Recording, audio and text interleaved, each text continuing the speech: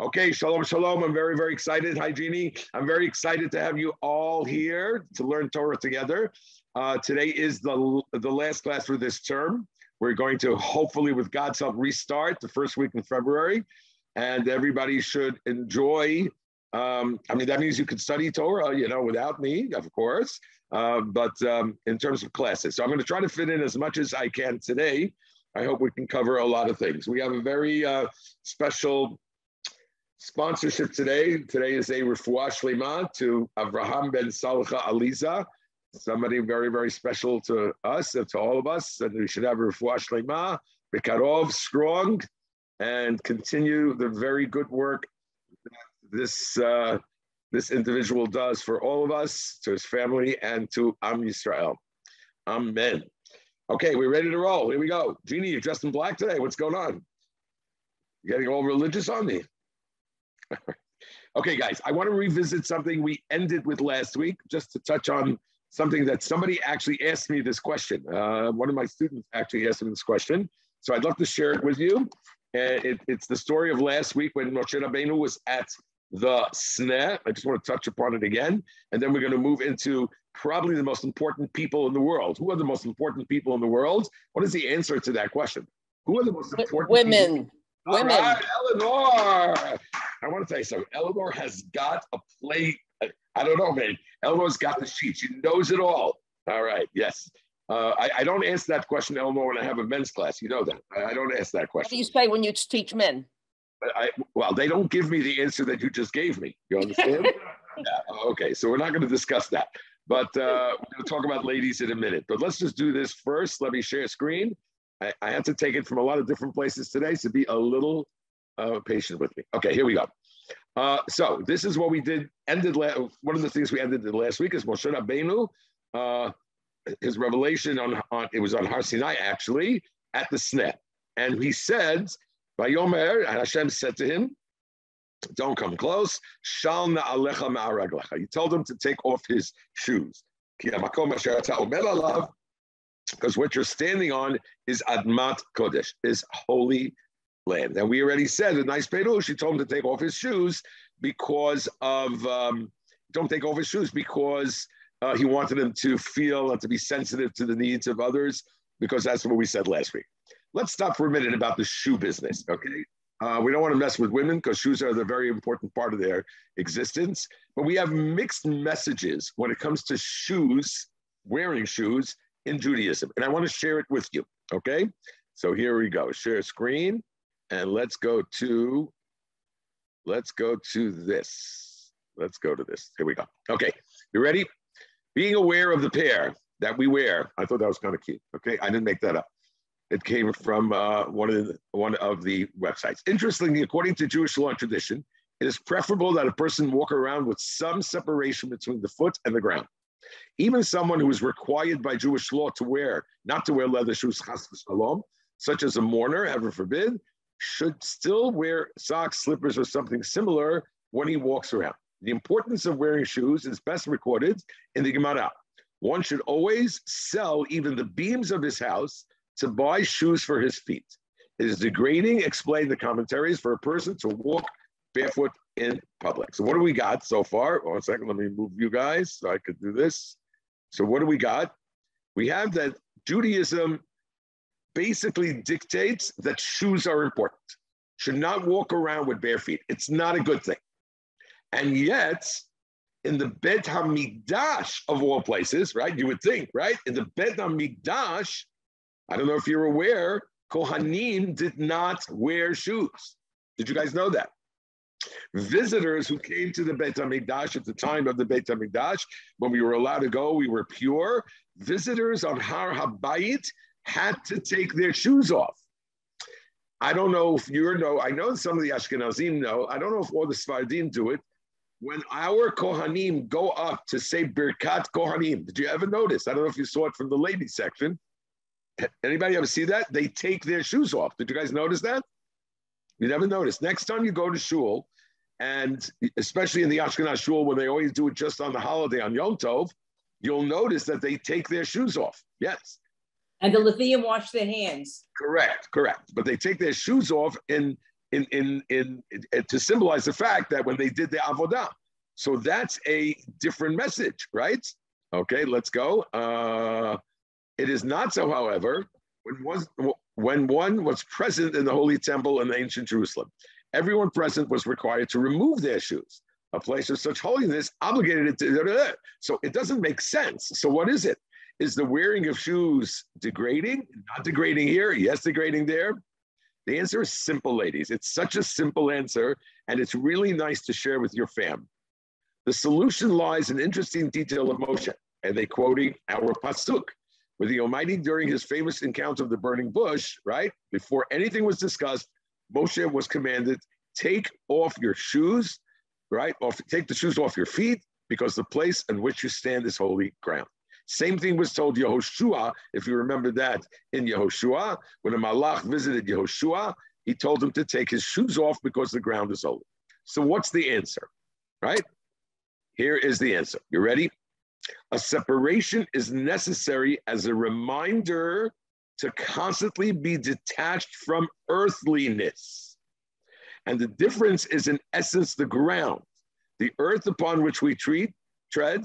Shoes provide a separation between a human being and the earth. Spiritually, a separation is necessary as a reminder to constantly be detached from earthliness. When in a holy environment, however, there is no need to separate between mankind, the earth, in fact, yada, yada. So let me just explain that really well. Okay, you ready? Here we go. And this is such a nice thing to share. The reason why the rabbis want us to wear shoes is that we have to realize that we are above physics. That's not our goal. Our goal in life is to separate ourselves from gashmiut. The earth represents gashmiut. Okay, that's just physical existence, not spiritual. As a matter of fact, I don't mean to be, a little morbid, but God forbid, when the person passes away, where do they put the goof? The goof goes back to the ground because the ground is physical existence. This body is physical existence. So when we walk around the world, the rabbis, the Jewish religion, want us to wear shoes. They didn't say you have to buy $500 shoes from fancy stores. That the Gemara doesn't say. But you do have to wear shoes. However, when the environment itself is holy, which is the Beit HaMikdash, which is the Har Sinai, which is a holy place, then we indicate that by here, I don't need the shoes because the holy environment already represents the fact that I am a spiritual person. Nice, right? Very simple. Somebody now tell me that's why we do blank on blank. Let's go. Come on, guys, shoot. Yom Kippur? Hey, Eleanor, man, that's it. Eleanor, 1600 on SAT. Yes, that now explains to me, girls, why we don't wear shoes on Yom Kippur. Because Yom Kippur supposedly, right, is a day when the entire world is elevated into a spiritual essence. And we represent that. We're holy. We're malachim. We're not treading on physical, right? Very nice. Very nice. Does anybody else know about feet and malachim? What else do we do that at that moment we are spiritual like a malach? We have our feet together. We have very good. Together. Wow, what a class today. All right, everybody's getting 100 on the final, on the Zoom. Yes, very good. It's got nothing to do with shoes, Mrs. Hamada, but she hit that nail on the head. Why do we put our feet together for the Amidah? But even more, what's the name of the prayer that we put our feet together to? It's called Kiddusha. Kiddusha. Kiddusha. Because Kiddusha, at that moment, we are symbolizing the fact that we're angels. We put our feet together because Yecheskel in his Nevuah saw the image of a malach that he had sort of like 1 foot. Okay, so that's the whole foot shoe business. I just wanted to clear it up. Before I leave this pasuk, I want to remind you of a phenomenal question. I now actually have the quote. I told you I have a little more time. I found the person who asked the question, and the answer is absolutely beautiful. And then we'll move on to the theme of the day, which is women. Okay, let's just go back to that pasuk one more time, one last time. Ready? So the question says, right? He says, "Al tikrav halom, don't come close. Shal na'alecha." This question you should ask yourself. This is asked by the Orach. Let me just write it down. Orach Chaim, right? Orach Chaim asks this question. Ready? It's a question you would have asked. Hashem gave two instructions: not to come closer, to remove his shoes, because even the site on which Moshe was standing, which is Har Sinai, at that moment was holy ground, which means Har Sinai was already holy before. Nice. Question: why did Hashem not instruct Moshe to remove his shoes before he had accidentally stepped on holy ground wearing shoes, right? And at that time, Hashem could have warned Moshe not to step. That's a great question, or Chaim asked, right? You might remember this one, which means if Hashem didn't want Moshe to step on the area of Har Sinai with his feet, why is he waiting to tell him this where he's already there and he's making the problem? Right? You're making Moshe feel guilty. So what was the message here? He should have said, Moshe, wait, big sign. Don't get closer. Shoes not allowed. Excellent question. Give me a nod that we like the question. You want to hear an unbelievable answer? Anybody want to pick it up? No? Jeannie, I'm looking at you. It wasn't holy till he went there. Why? Because he's a holy dude. Oh, okay. All right. Well, talking about holy dudes, we got an answer from holy dude. The answer is what you said, Ricky, but I want to show you how it works. It's amazing. It's based on the pasuk before. Yafema. Oh, this is Hashem. Very nice, Rick. Right. The pasuk before, this is pasuk hey. The pasuk before, Vayar Hashem kisar lirot. Hashem saw that Moshe stopped what he was doing and he was interested in seeing what's going on. That alone, meaning that he noticed something, right? People go through life not noticing, but here's the key. Vayikra elav Elokim mitoch hasneh. Hashem calls him. Vayomer Moshe. We can discuss another time why double, but of course, what's Moshe's response? Vayomer hineni, and we all know what hineni means. Hineni means I am ready, willing, and able. I am yours. I'm ready to do whatever you want me to do. If a person says hineni, now Hashem says to him, take your shoes off. Ki harmakom asher ata omer alav admat kodesh hu. The place that you're standing now, like Ricky just said, became holy because he made it holy. And therefore, I heard this in the name of Rabbi Trank, the rabbi I always talk about from Just Love Them, that it's our job in this world to walk around and make the place holy by undertaking certain things to do in life. Very nice. So that's our job. Let's go to women. Okay. The entire story of Yetziat Mitzrayim is laced with the fact that we owe a tremendous debt of gratitude to ladies.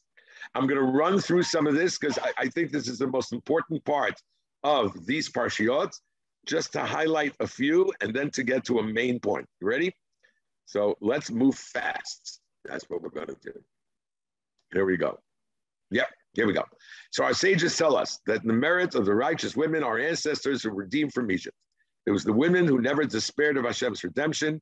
In fact, while the men had lost heart and were dejected, had no desire to procreate, and not wanting to subject their children to the hardships of slavery, the women were upbeat, confident that a better day was soon to come. They seduced their husbands in the fields and raised a generation. In Hebrew, we say, B'zechut nashim tzidkaniot nigalu mi Mitzrayim. Let me repeat that. B'zechut, in the merit of Nashim Tzidkaniot. But what part of Nashim Tzidkaniot? Like what? Their faith, their ability not to give up, their ability to say there will be a better day, or let's focus it, emunah. The emunah of a woman is what kept Klal Yisrael existence. You got it. Let's make the famous connection to what else happened, and I hope that you might remember some of it, but the new stuff I hope you like. Here we go. Something very important happens, not in this week's Parashat Vaera, but in Parashat Bo. A very important mitzvah that Hashem gave to Moshe and Aaron, which was the first time that it happened during Yetziat Mitzrayim. And of course, it affects us today. We all know this. I hope you know this. Ayomer Hashem el Moshe el Aaron be'eres Mitzrayim. Right before they left Mitzrayim, he gives Bnei Israel, and us a mitzvah. Chodesh hazeh lachem rosh chadashim rishon hu lachem lechodshei hashana, the lunar cycle. Everybody knows that Rosh Hashanah is in Tishrei, but everybody knows that Rosh HaChadashim, right? Ask any Jewish yeshiva student, what is the first month of the year? What is the answer? Nisan. Nisan is the first month.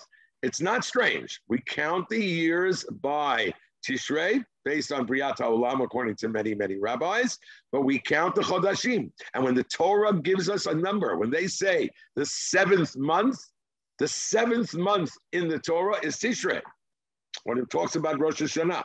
But the first month is Nisan. Hashem decided to give. Now, there's many, many, many deep explanations to that. By the way, one of the explanations, again, I'm trying to get everything in today because it's our last one. I don't know if you remember, we had a whole discussion about what the Egel was. It was a study of the stars. I don't know if you guys remember that shiur. But the bottom line is, the Egyptians worshipped the stars. What animal was the avodah zarah of the Egyptian? Cow. Sheep. The sheep. The cow was too busy davening Musaf. Right. It was okay. I had to get that in. Yeah. Okay. It was. Just be patient with me, Gene. Yeah. Okay. Here we go. Yeah. The sheep. They didn't eat the sheep. They were vegetarians, and that's why. What was the korban before they left Mitzrayim? Korban what? Pesach was a sheep. And you have to slaughter the sheep. Put the blood on the door. Break that. Does anybody know what symbol of which month is the sheep or the goat in horoscope? Nisan. Aries, right? Aries. It's my birthday. I'm an Aries, right? Nisan. Okay, now you know my birthday. You're not getting the dates. Yes, but Nisan. So Nisan, Hashem is saying to Bnei Israel, it is a new beginning now, right? Nisan is our month. It's not their month. It's our month. Okay. So we started the lunar calendar, which we use till today, girls, till today. The Jewish calendar that is why we're going crazy this year, right? Rosh Hashanah was like the first week, and now Pesach is going to be whenever it is. Lunar calendar. Okay. Everybody knows, besides what I just told you, that was a lesson for them about breaking the Avodah Zarah of Egypt. Everybody should know the other lessons. Come on, who remembers before I say? What lessons, why do the Jewish people go with the lunar calendar? Why is the moon important to us? Come on, girls, you know this. 2 reasons. One reason is because it waxes and wanes, which is the Jewish way. Very good. So the next, Erica, wow. Hi, Erica. Oh, what a treat. One reason is because, okay, I can't be distracted here. Right, lunar calendar. Right, basically, the moon grows until it's full, the middle of the month is around. Wayne, well, you said it better than they said it. It remains invisible for approximately 2 days, and then it comes and reappears. So, very important. Hashem's message is that this is the way Jewish life goes. To all of us, even on a personal way, let's all take it to heart. The Jewish nation's history sometimes is strong and sometimes is less. God forbid, I don't run the world, but God says it'll get better. It'll always grow back. Jewish people are always going to be existence. Our personal life should be the same. Maybe sometimes it's a little tough. Maybe sometimes it's a little easier, but God says it's a cycle and things will get better. Very nice. Second reason. The second reason is a pasuk in Tehillim. In Navi.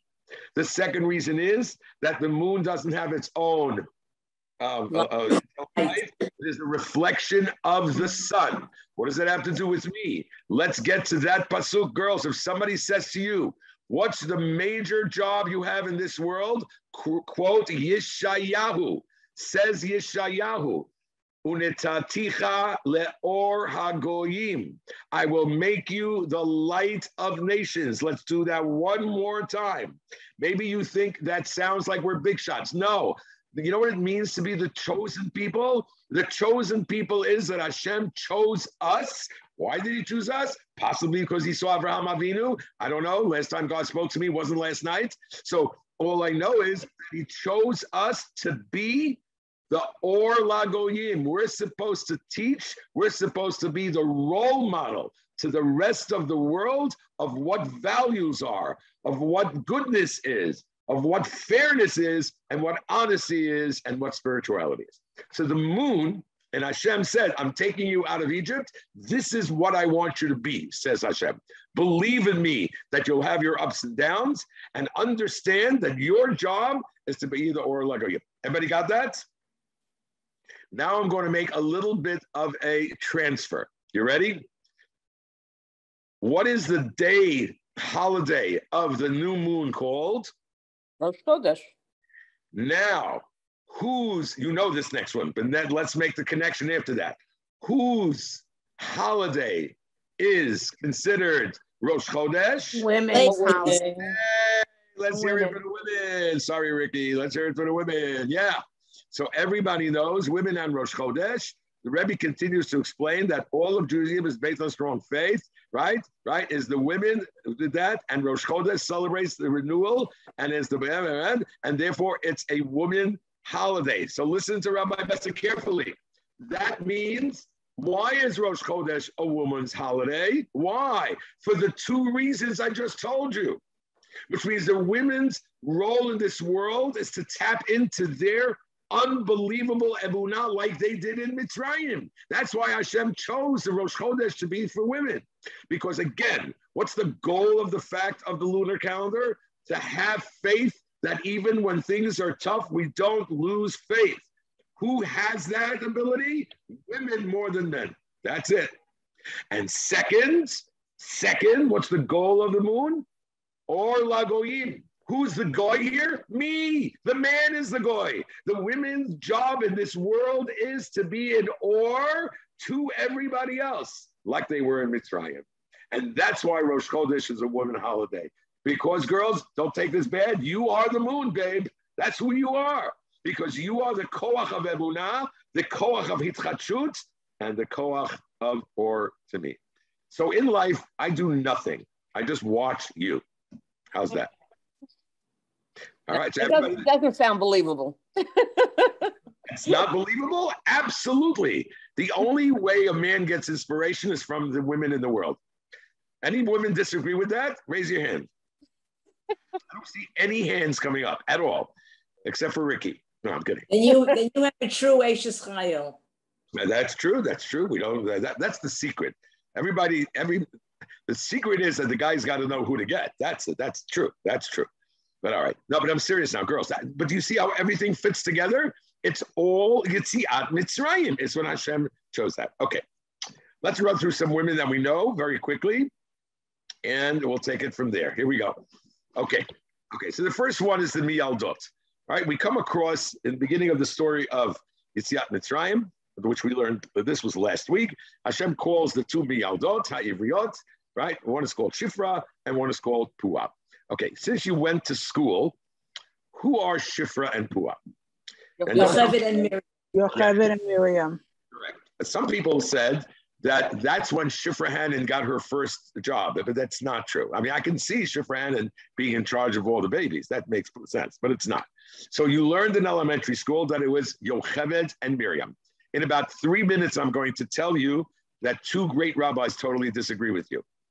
All right, but we'll get that for a second. But let's assume that they're Yocheved and thing, and of course he called them in to kill the babies. Okay, I have to tell you what Rabbi Twersky says. It's very famous. Let's do it here. He says, "Vayomer biyalatchen et ha'ivriot." Right? Oh, by the way, I'm sorry. Let's go back. So, "Vayomer melech Mitzrayim lamiyaldot ha'ivriot." Right? Can I already put a bug in your head that it might not be Yocheved and Miriam? If you tell me it's Yocheved and Miriam, this pasuk needs explanations. Melech Mitzrayim, Paro, said to the Miyaldot Ha'Ivriyot. What does that mean? The Jewish It midwives. has two meanings. Oh, you're saying that, right?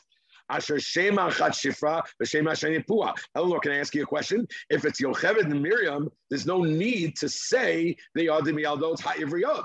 We know they're Jewish. It's Yocheved and Miriam. Fair question. So if you're going to play a little bit with the pasuk, it doesn't work that well that it was Yocheved and Miriam. But right now we're going to stick with that it was It's Yocheved. the Egyptian women. Oh, hang in there. 1 second. Right now we're going with Rebbetzin Eleanor's Perush. Her Perush comes before all the other rabbis because she's the Or Lagoyim, right? Got it? Okay, here we go. So I just want to tell you what Twersky said. This is very famous. I'll do this fast because I have a lot to say, guys. We're not leaving today. He says, B'yaletchem et ha'ivriot. Again, it refers to the ivriyot, and you see that they're what? That they're having a baby in Benhu. If it's a child, kill him. A terrible thing, right? But tirena hamiyaldot ha'et elokim. The midwives, however, feared God. V'lo asu kasher diber alehem, and they did not do what the king of Egypt said. And not only did they not kill them, but to chayena et ha'yeladim. They made them, even if they were, God forbid, a little sick, they made them even stronger. So we see right away the unbelievable misirut nefesh of women. You got it? I want you to go deep with me for a second. Rabbi Dr. Twersky, as you all know, he's a very special man, was a psychologist, right? Ready? He asked a basic question that I didn't know. Listen carefully. Ready? He says, the Torah says, remember, this is the Torah, Hashem is talking, that the Jewish women, these two women, Batirena et Elokim. What is that? What midah is that? That's Yirat Elokim, fear of God, right? So they feared God. They had a tremendous level of fear of God, and that's why they didn't kill the children. Listen to me carefully. This is very deep. Asks Rabbi Dr. Twersky, who said it's fear of God? If somebody would ask a very good person who doesn't have a fear of God, kill babies, can you see that person saying, I can't do that? I can see that. It could be coming from the goodness of a person's heart, right? Erica, the doula, right? Can you imagine telling a doula not to do their job? Erica, you wouldn't listen to them, right? She can't talk because she just said Netilat Yadayim. Okay. All right. You guys with me? It's an interesting insight. It's deep. Hi, Eric. It's deep and listen carefully. Again, his question is, why is God, or the Torah, which is God, saying that their level of holiness was that they had fear? Maybe they had compassion, a compassionate person. Listen to him very carefully. He says that's why women are the essence of emunah. Listen, this is tough. We know of such stories in the Holocaust. If somebody was told, go kill the babies, I don't know if you guys remember this. If they say, we're not killing the babies, what would Paro do? They have a meeting with each other. Shifra and Pua are talking. We're not going to listen to Paro. What's Paro going to do to us? Kill them. Kill them. And what's going to happen after they're out? Somebody else will take their place. Somebody else is going to kill the babies, right? So if you think about it from a compassionate point of view, right? Or from a non-faith point of view, not believing in God, right? I might come to a conclusion and saying, wait. Let me stay here. Maybe kill one baby, save 5. Think about what happened in the Holocaust. It's not that simple. It's not that simple, right? Maybe do this and then be able to take care. And there, maybe the compassion of a person takes over. I'm going to cross the line now. You ready? I'm going to cross the line. Maybe the compassion of a person says, an elderly person who's on a who's plugged in with things in the hospital. Maybe the compassion in me would say, pull the plug. That would be the compassion. Maybe the compassion is take a person out of their misery. But a person who's Yirat Elokim, did you get it? Listen to what he's saying. a person who believes in God, a person who knows the lunar calendar, that right now things are bad, but I don't run the world. Hashem runs the world. What do? I do what God says. I don't care. That's Yirat HaLokim. How beautiful. Was that understood? Maybe I didn't explain that too well. Fantastic. So it's not mine, it's Twersky. So Rabbi Dr. Twersky is saying that we're talking about the greatness of the faith of the women of Yirat HaLokim. Okay, so that's her.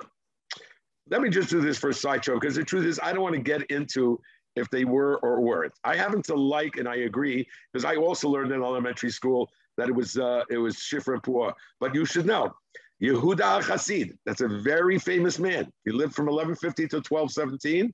He says it implies that the midwives were actually Egyptian. I don't want to fight about this, but that's what he claims. He claims that they were Egyptians. It was not Yocheved. It was not Miriam, and they converted. Okay, the Abarbanel also says that. He says that they were not Hebrews, right? The Abarbanel says that if they were Jewish, how did Paro think that they could, actually listen to them? So these two great rabbis, the Abarbanel and Rabbi Yehuda Chassid, they don't accept the fact that it was Yocheved and Miriam. Now let me just go back to the pasuk and see how it looks better according to them. Vayomer Melech Mitzrayim Lamiyaldot Ha-Ivriot. The midwives of the Jewish people. You understand? Not that they were Jewish. And again, he refers to Vayomer Bilatchen, it's Ha-Ivriot. Those Jewish people, that's what they do. Okay, so let's not make a big deal. Okay, the next lady, we know this. I just have to not skip it because she deserves credit. Everybody knows this. In last week's Parsha, it says, Vayelech Ishmi Bet Levi, a man from the Shevet of Levi went and he married the daughter of Levi. And they had their child, and the child, of course, was who? Was Moshe. Yeah. Why doesn't it say their names, by the way? Why doesn't it say their names? They had a name. What's the father's name? Amram. And Yocheved, by the way, Yocheved, sounds like a rapper. Yocheved was a daughter of Levi. Okay. Why doesn't it say its name? Quick. Anybody? What do I learn from that? You know what I learned from that, according to Rabbi Twersky? Anybody can be a Moshe. Anybody can be a Moshe. Makes no difference who your parents are. You don't have to have your father as the Rosh Yeshiva to be a Rosh Yeshiva. You don't have to have the mother who is Mother Teresa in order to be a Mother Teresa. Any person with no name can end up. That's the beauty of Judaism. Okay, I thought that was cute. That's not mine. Everybody knows. So why does it say that they got married? Come on, girls, you know this. Why does it say they got married? Which number child is Moshe? Which number child? Number 3. So they're already married. So everybody knows, the Rashi brings, that they were Amram. You have to understand, Amram was the head. He was the Rosh Yeshiva. He was the chief rabbi in Mitzrayim. He made a decision because he was a man. You see? He made a decision that since Paro's killing the boys, no more children. That's it. Everybody's separated from their wives. Who changed his mind? Miriam. That's amazing. But again, same quality. Do you understand? Miriam is saying to the men, the Or Lagoyim, our job is to follow God. Our job is not to make different plans because things are difficult. That's not the way it works. Got it. Okay. Little fact that you might not know that the rabbis talk a lot about. Before I show you the Rashi, anybody want to take a guess, or do you know? How old was Yocheved when she gave birth to Moshe? She was more than 100. She was more than 100. 120. 30, Ellen. 30, Ellen. You give her another 10 years, honey. 130. So a lot of the rabbis, which I'm not going to really address, say the Torah goes bananas on who when she had a baby at what age? Sarah. Sarah has a baby at 100, and like it's all over the New York Times, right? It's all over the Torah. She's 130. God bless her when she has Moshe and not a peep. It sounds like the difference between Fox and CNN on certain coverages. You know, like why she got no coverage? I don't know why, but they go a little crazy on it. They say there was a lot of miracles anyway. Then, but just a little fact to put in your sleeve that the girl was 130 when she had Moshe. Okay. Who's my next heroine? And then I'm going to go into something very big.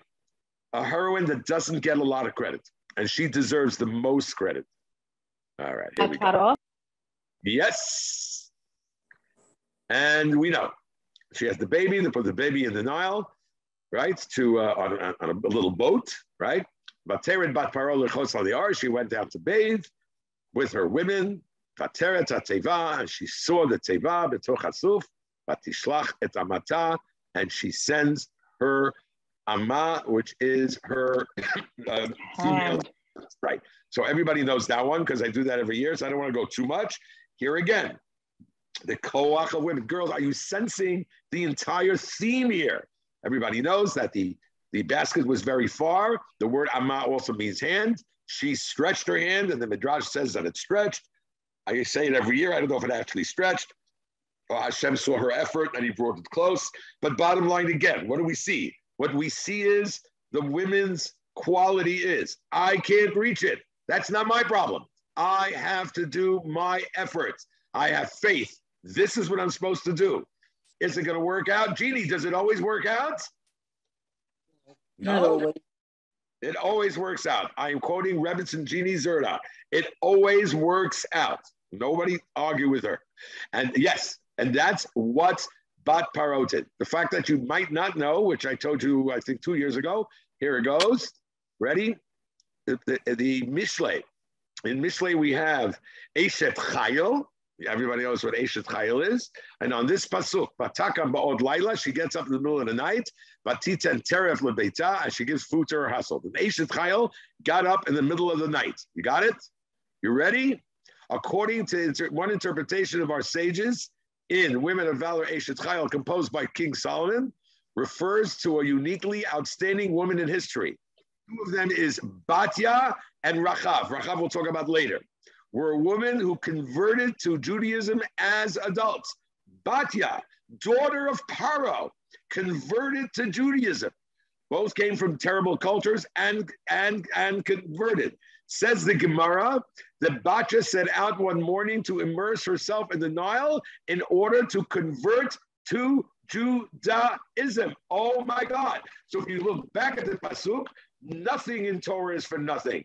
But Tered bat paro lirchotz ala yaor. Ask always the question we ask. Who cares why she went down there? Actually, it's a little inappropriate. You're telling me that she's going to take a bath? Who cares? She's not going to take a bath. She's going down to convert to Judaism. And according to most rabbis, because of her tremendous, girls, can you just try, well, let me get you because I want to see your faces. Can you understand this is the daughter of Paro? If you're talking about somebody who went off the derech, man, Batya went off the derech. She went way off her father's derech.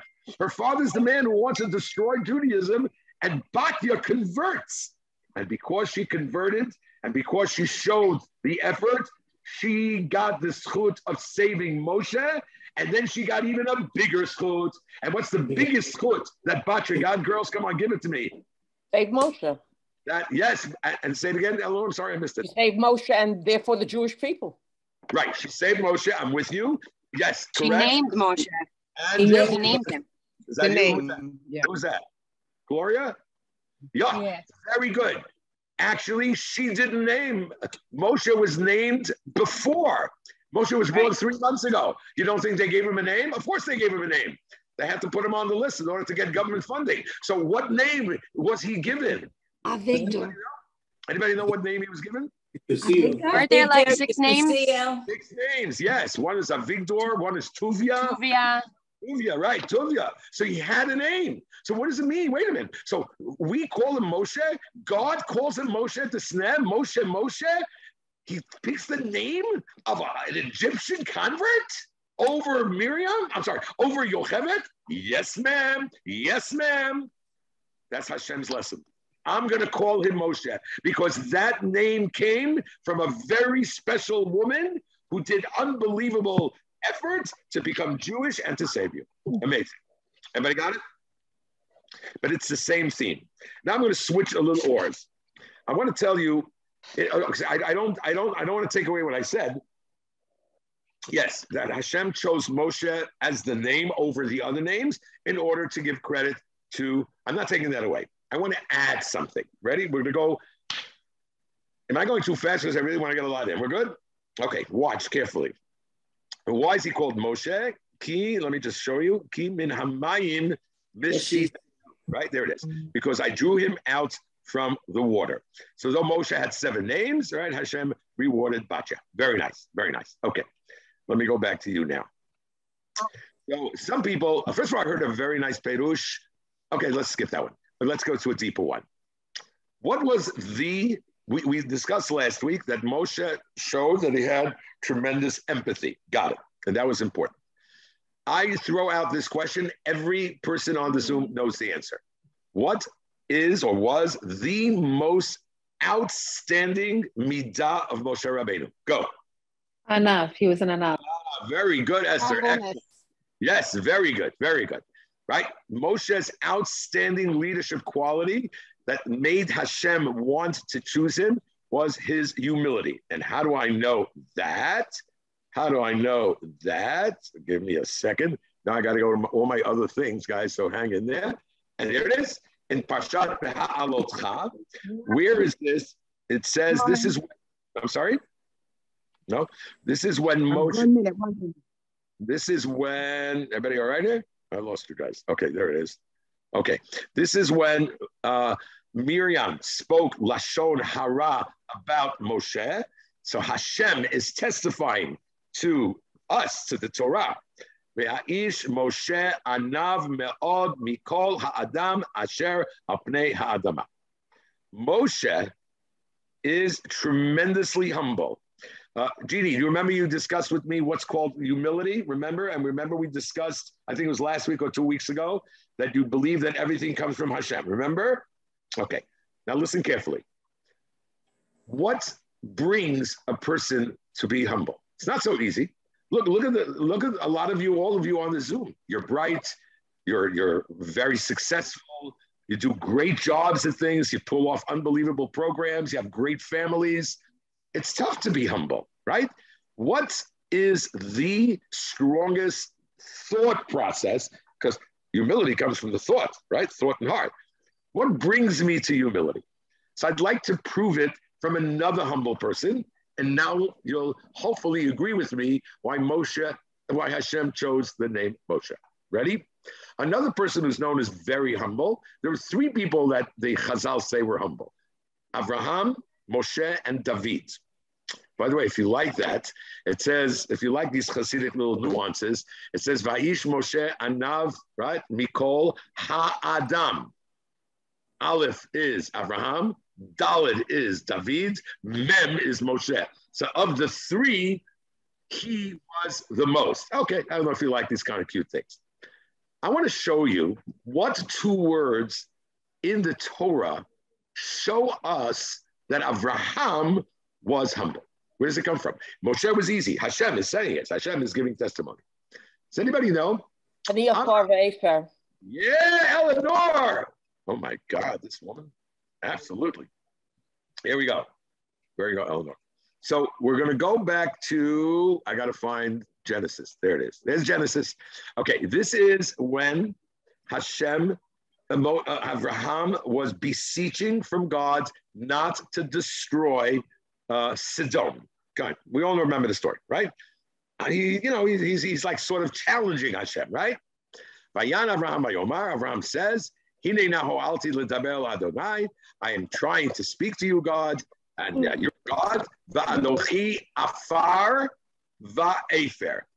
I am dust and I am ashes. And therefore, says the Gemara, Abraham was very, very humble. If you're running the guidance department at the Yeshivah of Flatbush, and the teacher asks the student, write something about yourself. And the student writes, I am dust and ashes. What do you think the guidance department is going to do about that? Call the suicide hotline. I love you, Ellen. Absolutely. Are you kidding? A kid is going to write, this is me, and he puts an X through him. That's not humility. That's a sick child. So you're going to tell me that Abraham Avinu said, I'm nothing, I'm dust, I'm ashes? Says Rashi. That's why we have a Rashi. Look at Rashi. Says Rashi right there. Anochi afar va'efer. I am but dust and ashes. I would long ago have been reduced to dust by the kings and to ashes by Nimrod, had it not be that Hashem stood by me. Avraham Avinu, girls, is looking through his life. He had two major physical crises in his life. The first one, which is not recorded in the Torah. Come on, everybody knows this story. Or Kasdim. Ur Kasdim, right? He was Nimrod, forced him to bow down. And what did Abraham do? He was thrown into the furnace. Girls, it was a miracle. A miracle. The fact that he's alive is a miracle. And the second miracle is, this is recorded. I'm sure you remember when Lot was captured and he was in Sodom. You guys remember this a little bit? Right? And 4 kings, 5 kings? I hope so. Yeah. You know. The Milchama. So Avraham Avinu took up the war and he went up against tremendous odds. So what is Avraham saying? Listen to me, girls. Avraham woke up every morning and said, I'm alive? Wow. I should have been afar. I should have been buried because God saved me. I'm alive. I should have been ashes. That's not suicidal. That's humility. When you walk around saying that by the fact that I'm up and I'm breathing, I need to thank God. Therefore, it's not about me. Me, I'm a good basketball player. I wouldn't even be here if not for God. Me, I'm a great cook. I wouldn't be able to cook if not for God. Me, I'm the smartest person. I play the piano. I'm genius. From God. That's humility. Agreed? Now let's go. Finish this up for me. Why did Hashem choose the name Moshe? Because what does the word Moshe mean? I pulled you out of the water. You shouldn't have been here, Moshe. You would have been like the other thousands of children who, God forbid, were not saved. Moshe got up every morning and he said, the fact that I'm alive is a miracle from God. I'm a walking miracle. And when you're a walking miracle, you are humble. Case made? Okay. I think I'm screaming more than usual today. Maybe because I'm just very excited to see. Yes. And therefore, I believe that Hashem chose the word Moshe. I'm going to go into Shalom Bayis now. I need to do this, not because I need, well, first of all, I need to because I've been home for the last 3 weeks. So let's talk about Shalom Bayis. But, yeah, okay. That's a miracle, by the way. Okay, so big miracle. I have to do something that's at the end of this week's parsha that I love to do, but it's so beautiful, and please share it. And it's 7 minutes to 2. So here we go. Listen carefully. So in the place where Hashem said that Moshe is the most anav, right? Very nice, he is. He continues to say, and therefore, it goes, yes. He continues to tell Aaron and Miriam, there he goes, right? Why Moshe is different than any other prophet, which means he's trying to tell Aaron and Miriam, how do you dare think that Moshe would make decisions on his own? We're not going to discuss what the Lashon Hara was. We can do it another time. It wasn't that bad, by the way. In that discussion, one of my favorite psukim ever, he says that when Hashem speaks to other Nevi'im, he only speaks to them in a chalom, even Avraham, even Yitzchak, in a dream.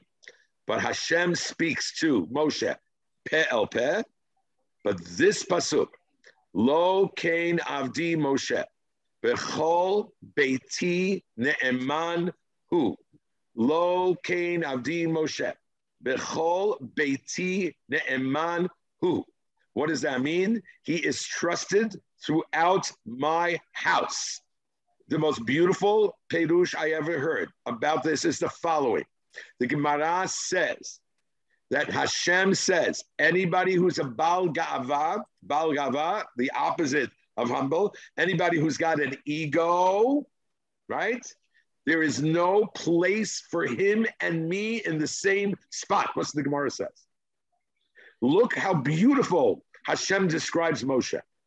B'chol beiti ne'eman. He is always trusted in my house. Why? Because he has no ego. Because he is humble. That's why Hashem says, I trust this person. Because his decisions are not made based on his ego. He is humble. He is appreciative for everything he has, and therefore you can trust his decisions. How are we doing so far? Very good. So I hope you know where I'm going. We have a beautiful tradition. I don't know, but actually, interestingly, I found it in a Sephardic siddur. What is our tradition? We have a tradition. Oh, come on, give me room here. Let me out of here. Here we go. Here we go. It's coming. It's coming. Hang in there. Hang in there. Yeah, we have a tradition. A classic blessing for a bride and groom is that they should merit to build a bayit ne'eman b'Yisrael. That's a bracha that we give a married couple. You guys, are you familiar with that? I hope you are.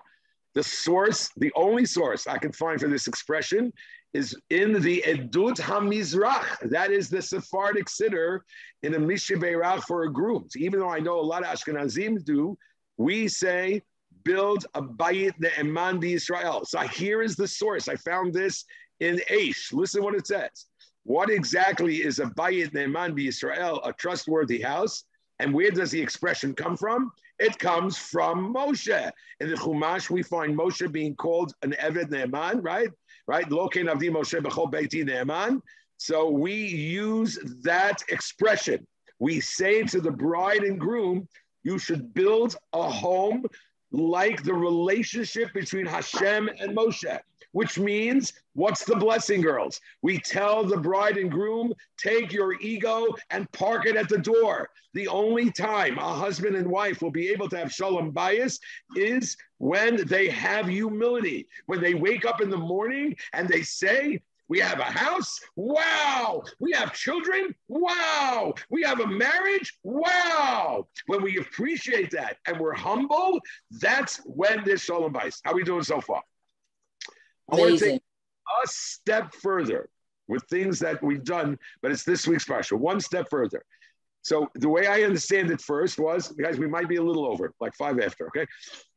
The place when, so what did we just say? That Bone Bayit Ne'eman B'Yisrael is we're blessing the bride and the groom, the husband and wife, to have the relationship with each other like Moshe and Hashem, who allowed him to be in his house, correct? One step further.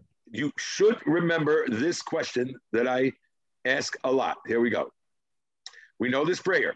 We can sing it. Oh, say shalom. Okay, so we say this all the time, right? We say it at the end of Kaddish. We say it at the end of the Amidah. But look at it carefully, okay? I'm going to ask you 2 questions. Oh, say shalom bimromav. May the one, which is Hashem, who creates peace on high, Hashem who makes peace upstairs, marom is upstairs, in Shemayim, who, that power, which is God, ya'aseh shalom aleinu ve'al kol Yisrael. This is one of the most famous prayers that we have, correct? I have 2 questions. First of all, what peace is God making upstairs? Between whom and whom? Shemayim? Yeah. Who's he? It says God who makes peace up there. Who's fighting up there? So I don't know. Second of all, no, I have 3 questions. Second question. What's the prayer? We want to say that God should bless us with peace, right? That's the prayer, right? So just say, Hashem, right? Yivarech et amo Yisrael b'shalom. What do you have to say this? Hashem who does peace there, well, you have to validate the fact that he has the power to make peace. What do you have to start by saying, right? Oseh shalom nimromav. And the third, girls, I hope you like this question. Who makes peace? Me. What? God, what does that mean? Wait, I don't understand. I had a fight with my wife, so God all of a sudden is going to hit my head, and I go, oh, honey, I'm really sorry. No, it's supposed to come from me. God isn't making me do peace. If you're talking about, listen to me, sweetheart. If you're talking about peace in the world, I got it. God should be, no wars. But when it comes to shalom bayit, there's yaseh shalom aleinu, I'll call Yisrael. Ready? It's a reference. Nobody remembers? It's a reference to this week's parsha. Last part of this week's parsha. Is it about Shemayim? Yeah, Jen, she caught you out. She'd be right. At the end of this week's parsha, this week has 7 of the 10 makot. Okay, 7. The 7th makot is called Barad. Okay, look at this. Look at this. There we go. I got it all together. No. That's not it. That's not it. Don't look. I got to find the what's it called? Where's the Chumash? No, don't leave. Don't leave me now. Don't leave me now. Okay, here we go. Let's find the Chumash. Here it is. Here it is. Exodus. Yeah. Go. Yeah. He barad va'esh mitlakachat betocha barad. Barad was hail. It says the Torah, hail and fire were in the ball when it came down. Right? Says Rashi. Mitlakachat betocha barad. A miracle within a miracle. Rashi's lashon is nes betoch nes. Fire and hail mingled, although the hail is water. Listen to this statement. I have it in Hebrew, but I'll leave it in English. In order to perform the will of their creator, they made peace one with the other. Again, what's God teaching us? You could be fire and water. Fire and water can't find peace with each other. They are opposites. But when you have a higher calling, when you have a job to serve Hashem, even fire and water can exist with each other. Says, this is the Perush I want to say. Are you listening? The bracha of Bayit Ne'eman Yisrael is not only are we telling the couple that you should have the same relationship Hashem had with Moshe. No, you and your husband should have that relationship with Hashem, and that will make peace for you. Oseh Shalom Bimromav, the God that was able to make peace between fire and water, Hu Yaseh Shalom. He will make the peace between you and your husband. And let me tell you why. Okay, I need a little bit of validation here. When we get back to the Chesed mission, with God's help, most of the couples, if not all, somebody has to tell me, when they come home from the Chesed mission, they love each other more. Somebody say yes or no. Yes. Yes. Why yes? Jeannie, tell me why yes. You appreciate what you have. A, you appreciate what you have. And, okay, I'll do it, Jeannie. When a husband and wife together serve Hashem, there is nothing better to bring them together. Because it's a common purpose. When a husband and wife do chesed together, it's a common purpose. It brings husbands to write poems for their wives. I was just going to say, you get a poem every now and then. No, but guys, please don't lose this lesson. It's a big deal, which means, Hu Yaseh Shalom. Yes, God makes the peace because you find common ground that is more important than anything that you have. And again, Hu Yaseh Shalom allows us to appreciate and not to have an ego. And therefore, we end with very, very famous thing that I always tell you. I hope you remember. Next time you have to speak in a Sheva Brachot, say this speech. Ready? Okay, let me get rid of this. And let's bring that back down. And here it is. And therefore, we have something called Sheva Brachos, right? Sheva Brachot means that there are 7 brachot. What is the very first bracha other than Borei Pri HaGefen that we bless the Chatan v'Kala? Here it is. Baruch Atah Hashem Elokeinu Melech HaOlam Shehakol Bara Lichvodo. And let's see, what does that mean? Bless you, Hashem, who created all things for your glory.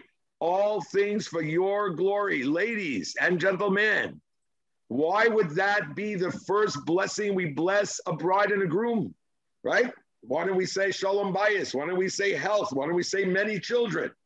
Because the first thing a bride and a groom have to know is they're working for the big man. They're working for God. That's their goal in life. If somebody understands that the goal in life is to build a home, to have children, and to be an or lagoyim, if that's your goal, then all those petty differences are nothing. They're stupid. Just be happy that you're doing this job, and that's the biggest blessing for Shalom Bayit. To appreciate, to park our thing at the door, and that's when we say Oseh Shalom. Everybody got it? Let me just tell you what I didn't do that I wanted to do. This is not that you're my psychiatrist and I'm giving you therapy. You're giving me therapy. I want to do this topic, and with God's help, the topic is still something we could do. The biggest question that the rabbis ask about these parashiyot is, how is it possible that God hardened the heart of Paro?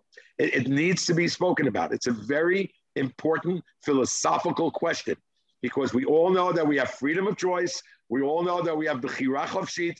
Did God force Paro not to believe? It's a great question. It's already 2:06, so I'm not going to do it, but I'm going to fit it in. I prepared it, but I enjoyed all the other stuff that I wanted to do. I'm going to miss you greatly. And that's just going to be Sefreda and I for the next 4 weeks. So here we go. But everybody should do well. Everybody should have Refuah Shlema. Everybody should. And if you are going away, I don't know if you are going away, please meet Peggy in Israel. She's there already, so you could spend some time with her. And everybody should stay healthy and enjoy your families and enjoy your good health.